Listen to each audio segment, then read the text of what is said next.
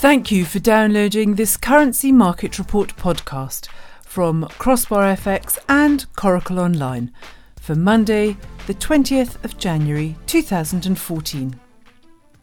The markets are having a tough time interpreting all the economic data that is released with regular monotony. We are all supposed to think that recovery is now underway in the US, Europe and the UK, and that unemployment is falling.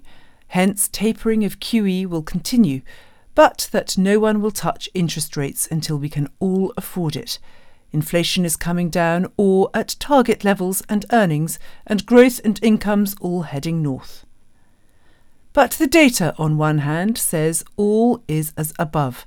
Inflation is coming down, and so is unemployment, but not as much as we thought.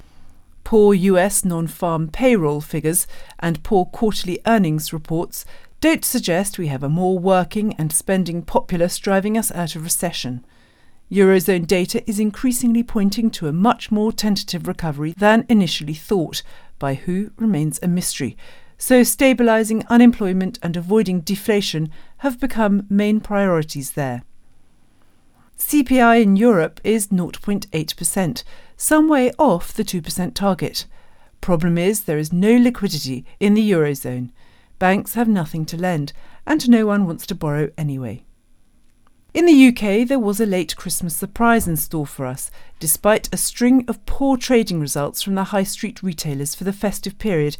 It appears we were shopping somewhere, and the pound got a boost from better than expected figures that showed a 5.3% annualised gain in retail sales. It's a little early to suggest that this can be interpreted as a significant improvement to the country's economic situation, and that now consumers are happy to spend, and this in turn will drive sales, growth, and give confidence to business to invest in development stock and growth. It may be that after 2 years where we spent far less than normal, everyone has had enough and thought this year they would spend it, as the rainy days have actually arrived in spades. And isn't that what rainy day money is for? Thanks for listening.